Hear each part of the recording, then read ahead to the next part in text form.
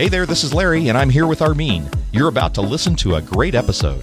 But before you do, we want to let you know that we're now podcasting over at the Bold Idea Podcast. That's right, and we're not adding any new episodes to Reinvent Your Me, but we think you're really going to like what we're doing on the Bold Idea Podcast. We're interviewing some great guests and packing ideas and inspiration to help you put your faith to work to bring your idea to life. So when you're done with this episode, go check it out at boldideapodcast.com. Episode number 5 of the Reinvent Your Me podcast.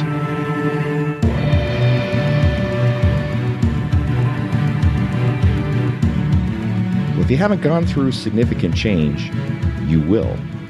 And it may change the way you think about yourself. We're going to talk about how change affects identity in today's episode of Reinvent Your Me. Find your next great beginning. This is the Reinvent Your Me podcast with your hosts, Larry Gates and Armin Asadi. Well, hello again, and welcome back, everyone, to this episode of Reinvent Your Me, where we talk about finding your next great beginning. What's next in life? What's next in life for you, Armin? Oh, man. Well, I think I'm going to be taking on a COO role at a marketing company down in St. Paul.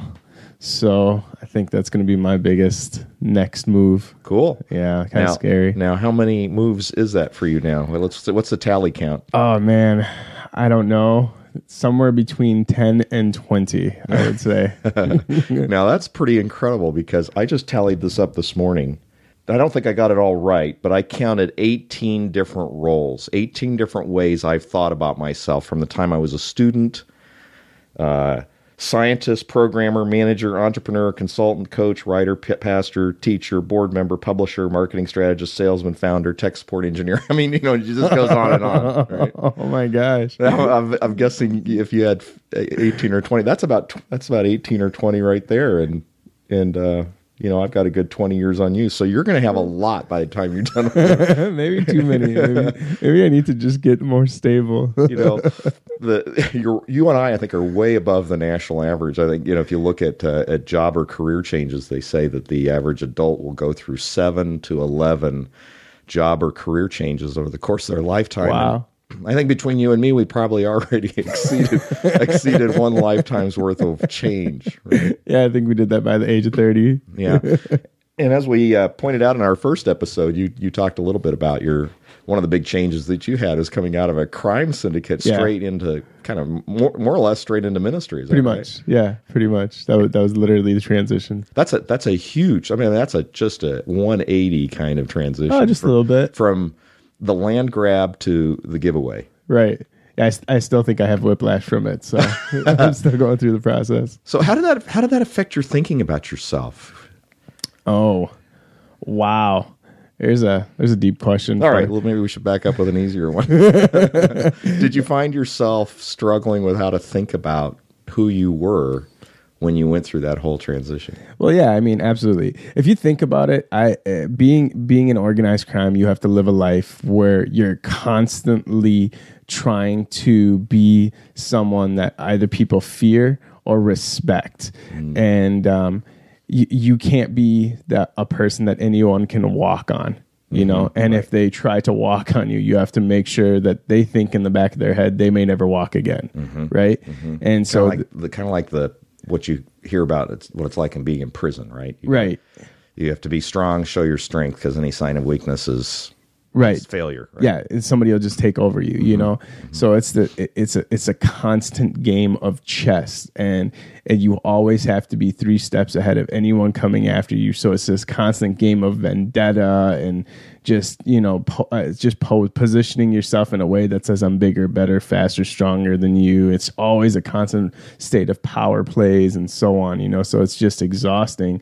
And then all of a sudden I flip the chart and go to the other side of the playing field, and all of a sudden I'm in this thing called ministry where I'm serving God, and I'm on mission to just serve people around me just to because all of a sudden I realize I have to live this life that is dedicated to loving God and loving people. And all of a sudden it's not about respect. It's not about fear. It's about love. And my actions had to completely change because it wasn't about gaining respect or having people fear me. It was about them or making sure that the people in front of me actually knew I genuinely loved them, regardless of if I knew them or not. And it was just, I think that is the pure definition of a paradigm shift. Yeah. So, well, you had to go through this constant thinking about yourself, it sounds like, right. where you stood, and more importantly, how everybody perceived where you stood, right, to thinking about what was most important for other people. Yeah, exactly. And that's moving from self-service to other service, and that's a huge shift. Yeah. But you went through a change, and you went through probably an identity change. I mean, you went through a huge identity change as a consequence of that. And that's what we're going to talk about. In fact, the kind of question that we just discussed today, say, it's deep. Yeah. We don't often enter into that with one another. I don't find a lot of conversations that I have with people unless I bring it up, but not a lot of people talk about, tell me how your thinking about yourself has evolved over time. Yeah. And yet it's so critical. And that's what we're going to talk about today. And I want to start off our discussion today with just a little bit of inspiration, because I think we can build upon what Thomas Merton said. And I'm going to key off our inspiration music here. There we go. It still entertains me. That's Well, Thomas Merton was a Catholic theologian, and he said this: "If you want to identify me, ask me not where I live, or what I like to eat, or how I comb my hair, but ask me what I think I'm living for in detail, and ask me what I think is keeping me from living fully the thing that I want to live for. Between these two answers, you can determine the identity of any person." And he says the better answer he has, the more of a person he is. So if I had to make that understandable for my generation, basically what he's saying, don't ask me about what brand of jeans I wear, or what brand of shirt I wear, what house I drive, or what house I live in, what car I drive, or how many Twitter followers how many Twitter followers or Facebook followers I have. Ask me, why are you here, and what's keeping you from it? Yeah. Does that sound about right? Awesome. That's exactly right. All right. Yeah. And how many times have people asked you those questions, Armin? And in your age group, how often do you find that conversation happening among your peers? Probably not often. I think my generation, we're still in the seeking and understanding ourselves phase. So we quite often ask the boring questions of what do you do? And where did you go to school? And what did you get your degree in? And where do you work? Right. And it's just predictable, boring questions that don't, and no matter how many answers I give you, you still won't know who I am. Well, and the challenge with those questions too is that often they're used to compare. It's in some ways it's a friendly form of fire. In the same way that you were describing when you were in your crime syndicate. I mean, that's a very aggressive form of I need to tell you where I stand. I'm at the top of the pecking order, and that's exactly what you want. Right. And now we have this conversation about, well, what do you do? And you're kind of sizing up somebody oftentimes in the exchange. That's right. Now, that isn't always the case. No. I mean, we can ask somebody what they do because we're looking for common grounds of interest, or we're looking to connect them with other people that might be doing similar things. And so it isn't so much, in my thinking about it, it isn't so much about somebody describing themselves by what they do as being a bad thing. Right.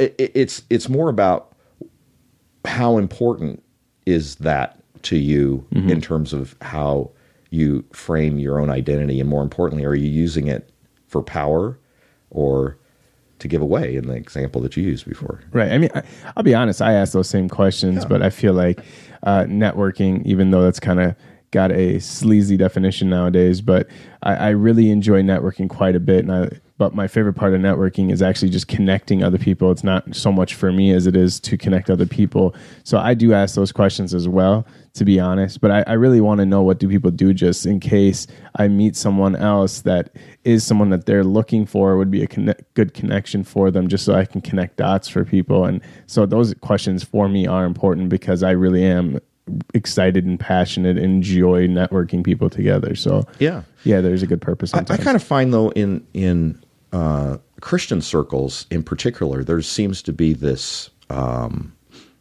this stigma associated with it. Maybe it's this detachment, or I don't know exactly how to describe this, but this sense of angst when you bring up what it is that you do, as if you shouldn't talk about a role. Like it's a bad thing to introduce yourself. Hi, I'm Larry, and I'm an attorney, or I'm a banker, or I'm a plumber. Right? Because there's this sense that all you should ever say is, I'm a child of God. Find your identity in Christ. And we should find our identity there, our base identity there. But I was been reading through the Bible the last few years. I've been making it a regular Bible reading intention, and I'm struck by how many times in the Old Testament, in particular, it will refer to people, but it won't even use their name. It reuses their occupation. So it'll say, the builder of something for the temple, or the curtains for the temple, or what have you, the embroiderers, and it refers to the occupations that people possess. Some of them then have names and their occupation, but some of people are just referred to by occupation. So I don't think God gets quite so hung up on this, what we call ourselves, as much as we do. Right. I think sometimes we get a little bit fixated on it. Yeah, I actually really like that perspective. I've never heard that. So I've heard many of the identity in Christ arguments and talks and all that stuff, but I've never heard that perspective of pointing out to the Old Testament how many times. Well, think about it this way. The Bible says, as Christians, we're new creations, right? And the old has gone, the new has come, and we're a new creation. And so in that sense, yes, we should describe ourselves as, that's a base core of our identity as Christian. But when you go to meet somebody, especially maybe somebody in a church setting where they're a believer already, right? You go to meet somebody, you don't say, "Hi, I'm Armin. I'm a guy," right. Or I'm a human, right. And some of the things are just kind of self-evident, and it doesn't require that kind of proclamation. And sometimes the best proclamation is how you live it out in whatever role you're serving. And so the question is this. Almost this dualistic question about, well, are we here to be, or are we here to do? Right. Or you hear it often, we're human beings, we're not human doings. Right. It's not about our role. It's not about the stuff that we're supposed to do. It's about who we are. Right. And, I think that sounds really good, but I think it practically breaks down. And I prefer the Doobie Brothers, because they're like doobie, doobie, doobie, doobie. I honestly don't see it being... Do you know what doobie means? Yeah. Well, okay. Yeah. So thanks for that correction. I was just trying to be a little bit humorous with the name, but I'm gonna back off a little bit now. Sorry. No, it's good. It's good clarification. Keep going. I'm sorry. But if I just take the words do and be, I think they should run together in that same way. We're not just here to be beings, we're here to be doings as well. That God gave us a mission.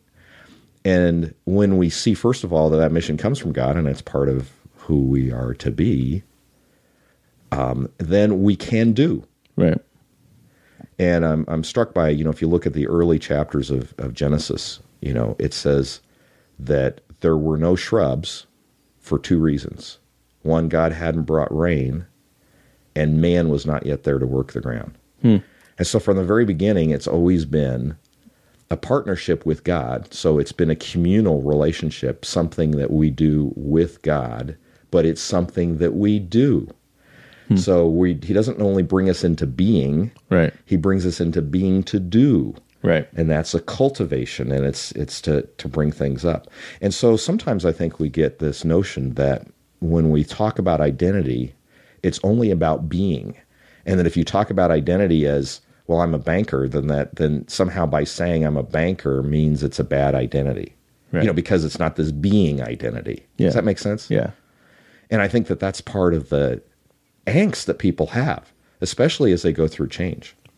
I think the opposite is true too, where they get too caught up with the doing. Yeah. Where they constantly ask that question, what am I called to do? What am I called to do?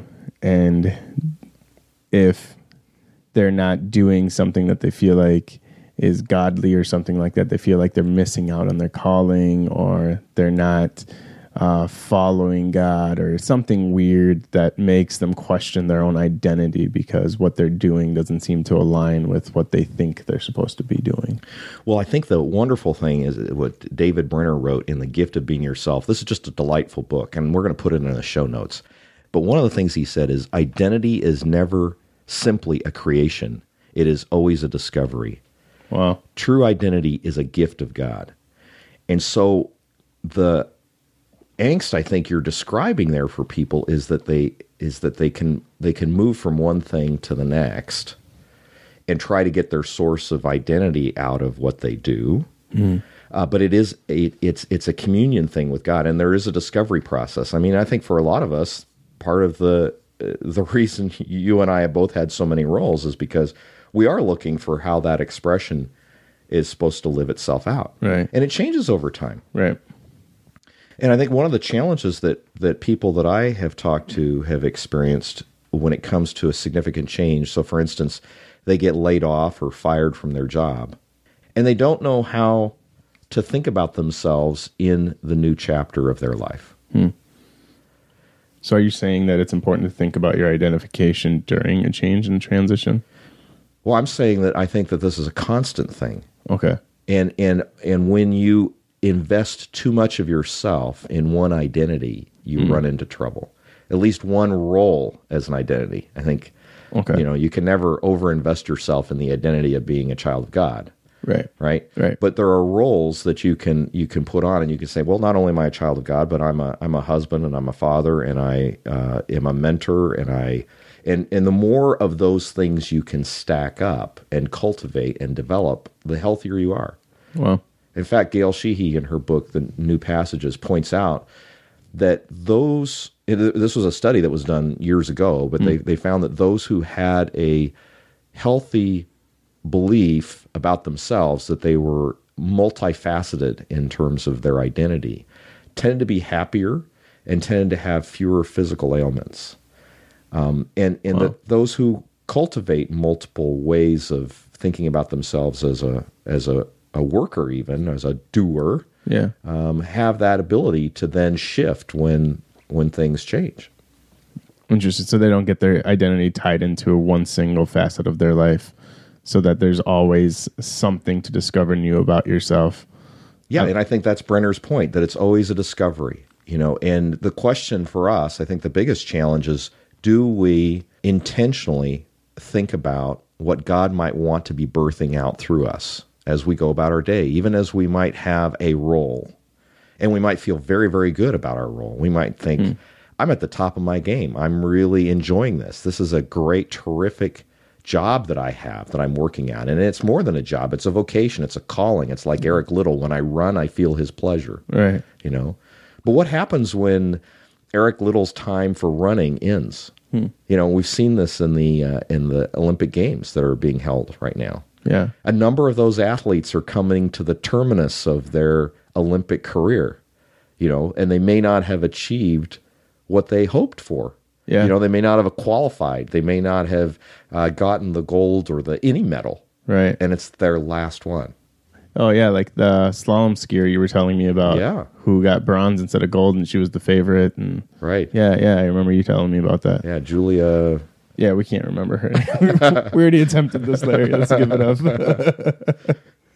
But yeah, I just watched an interview with her, and she was the gold medal winner last year, and then this year she didn't make gold, and it was a big disappointment for her to have bronze, and understandable. I mean, for training for 4 years, expecting to be on the top of her game, and it didn't come away. But it was her last Olympics, and you could feel the disappointment in that interview, and the hurt and sadness, but also there was almost this inkling of, well, what do I do next? What's next for me when you don't think of yourself as an Olympian anymore? But people are asking that question all the time with their jobs. They might be, they might have been laid off, as I said, or entering into retirement and wondering, well, how do I think about myself now?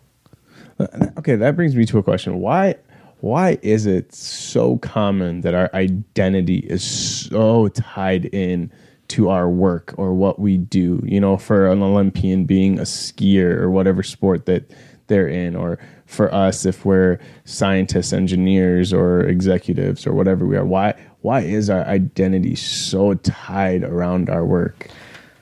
Well, I don't know that I have the definitive answer here, but I do have the speculative answer. Right. My opinion is that it's a spiritual thing. I believe God designed us this way. I believe He designed us not only to be, but to do, the be and do, and that those things are integrated. And I think where we run into trouble is when we try to disintegrate them. And we can disintegrate them in two ways. We can disintegrate them by pretending that what we do doesn't matter, or we can disintegrate them by saying who we are supposed to be as children of God doesn't matter. And that's when we get into trouble. That's the great temptation that we have, is to either throw our lives into our work as if a higher calling doesn't exist, because then it's just for me. And then you move into the mantra that you lived under as a crime lord, which is me, me, me, me, me. Right. But you can also move into this perhaps monkish, mystical, and I'm not trying to denigrate that in any way, but when it comes to an extreme where you're not actually serving or doing anything, but you're just trying to be existential, then it has no value for anyone else. And I really wonder if you are able to live out God's call there. Right. That makes sense. Well, do you think is it difficult to separate our identity from our job? Seeing that a lot of people do struggle with separating themselves from what they do and who they are. Well, I don't know that we should. I think we should have a proper integration, as my point. I don't think. I don't see the challenge of saying, "Oh, you're an artist," and by saying you're an artist, that somehow that makes you less of something else. I think you should embrace that. My point is that I don't think we embrace enough different roles and identities that we have. And when we lock into one, that's when we get into trouble. Because then we try to get life and meaning out of a role, then we have lost it.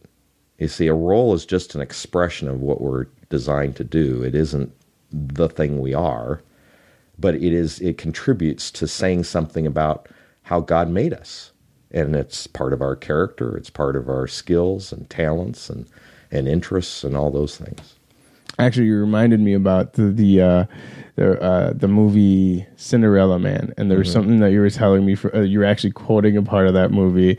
I'm still not sure if it actually made it in the movie or if you were reading it from the script, but I really loved it when you were reading it to me yesterday. Can you tell me about that again?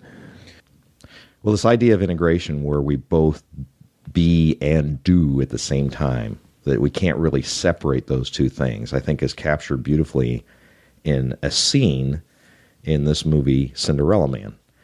And Russell Crowe plays James J. Braddock, a fighter who is going to challenge Max Baer, who had already killed at least one guy in the ring, and his wife, who's played by Renee Zellweger, does not want him to fight in this fight, understandably. Her fear for losing her husband is quite strong. And James J. Braddock just feels like it's vitally important that he does this. There's something inside of him that just needs to do it. And there's this beautiful scene where his wife comes in to the locker room as he's getting ready. Paul Giamatti is his trainer. And he exits. Paul Giamatti exits the room, leaving just Russell Crowe as actors and Renee Zellweger there together. And she says to him, "I am always behind you, Jimmy, with you and inside you and in love with you. So you just remember who you really are. You're the Bulldog of Bergen, the pride of New Jersey. You're everybody's hope. You're your kid's hero, and you're the champion of my heart, James J. Braddock. Now, the thing that impressed me about that was that here he was going to do something that required him to muster up everything that he had against all odds of being able to do it. This was for him the moonshot of his career, to be able to do this. And it was for him the thing that is most challenging and perhaps most fearful. It was certainly fearful for his wife. And how often is that true for us, where we face something and it's fearful? We don't know if we can do it. Right.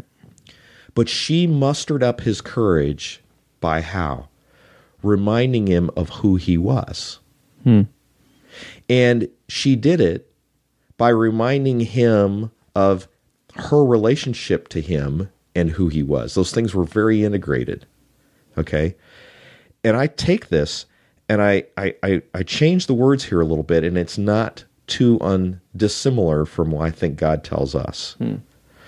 So he says to us, imagine God saying, I'm always behind you, Armin, with you and inside you and in love with you. So you just remember who you really are. You're the son of God. You're an entrepreneur. You're a chief operating officer. You're the pride of my heart. And he says, and you're everybody's hope, your kid's hero. You're the champion of my heart. Wow. And what did God say about Paul or David? Sorry, in Acts chapter 13, he says, I have found David, get this, a man after my own heart. And the very next words are, he will do everything I want him to do.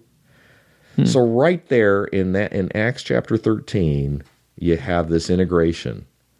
I'm after his heart, David says, and I'm going to do everything he says he wants me to do. Wow. So I don't see this be-do dichotomy. I think the way we should be looking at it is integrated. Right. And when we chase after who God is, knowing that we are going to be the champion of his heart, going after his heart, he will show us what we're to do. And that's going to have a whole variety of things. And that's why I like what David Brenner said. It's always a discovery. Because it's a spiritual quest. This idea of who we are, this identity we have, is a spiritual quest. I love that.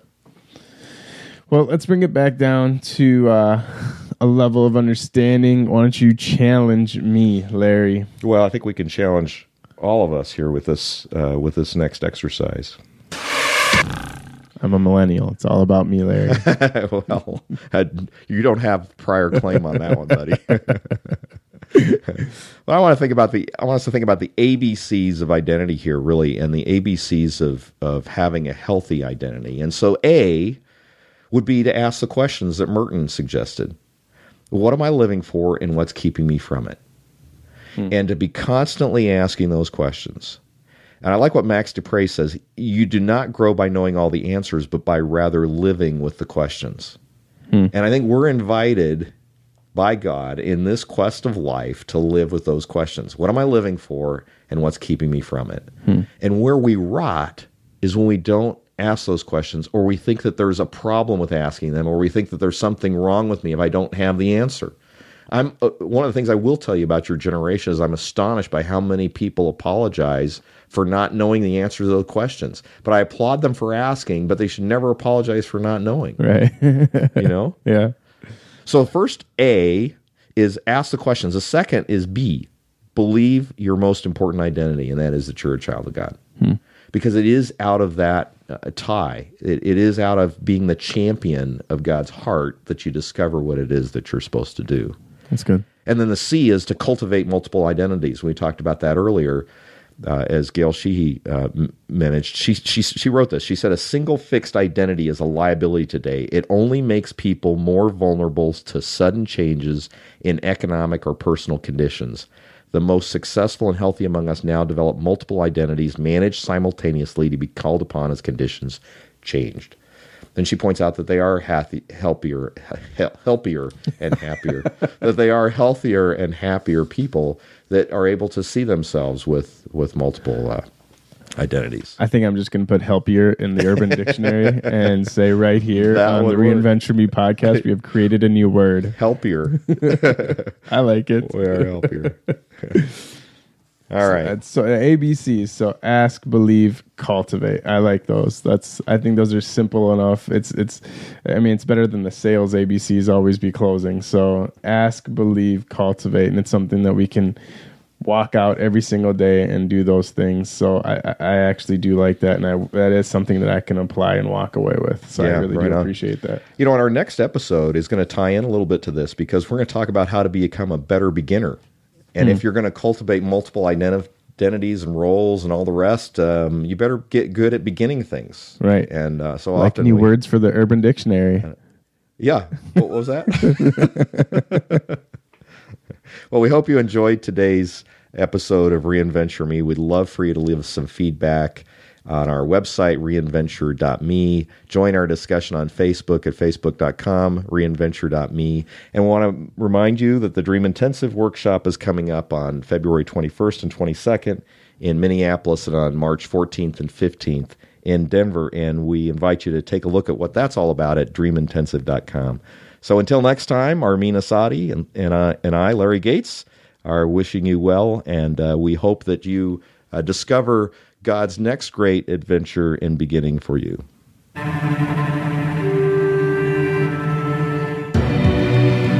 Never stop becoming what you should be. You've been listening to the Reinventure Me podcast with your hosts, Larry Gates and Armin Asadi.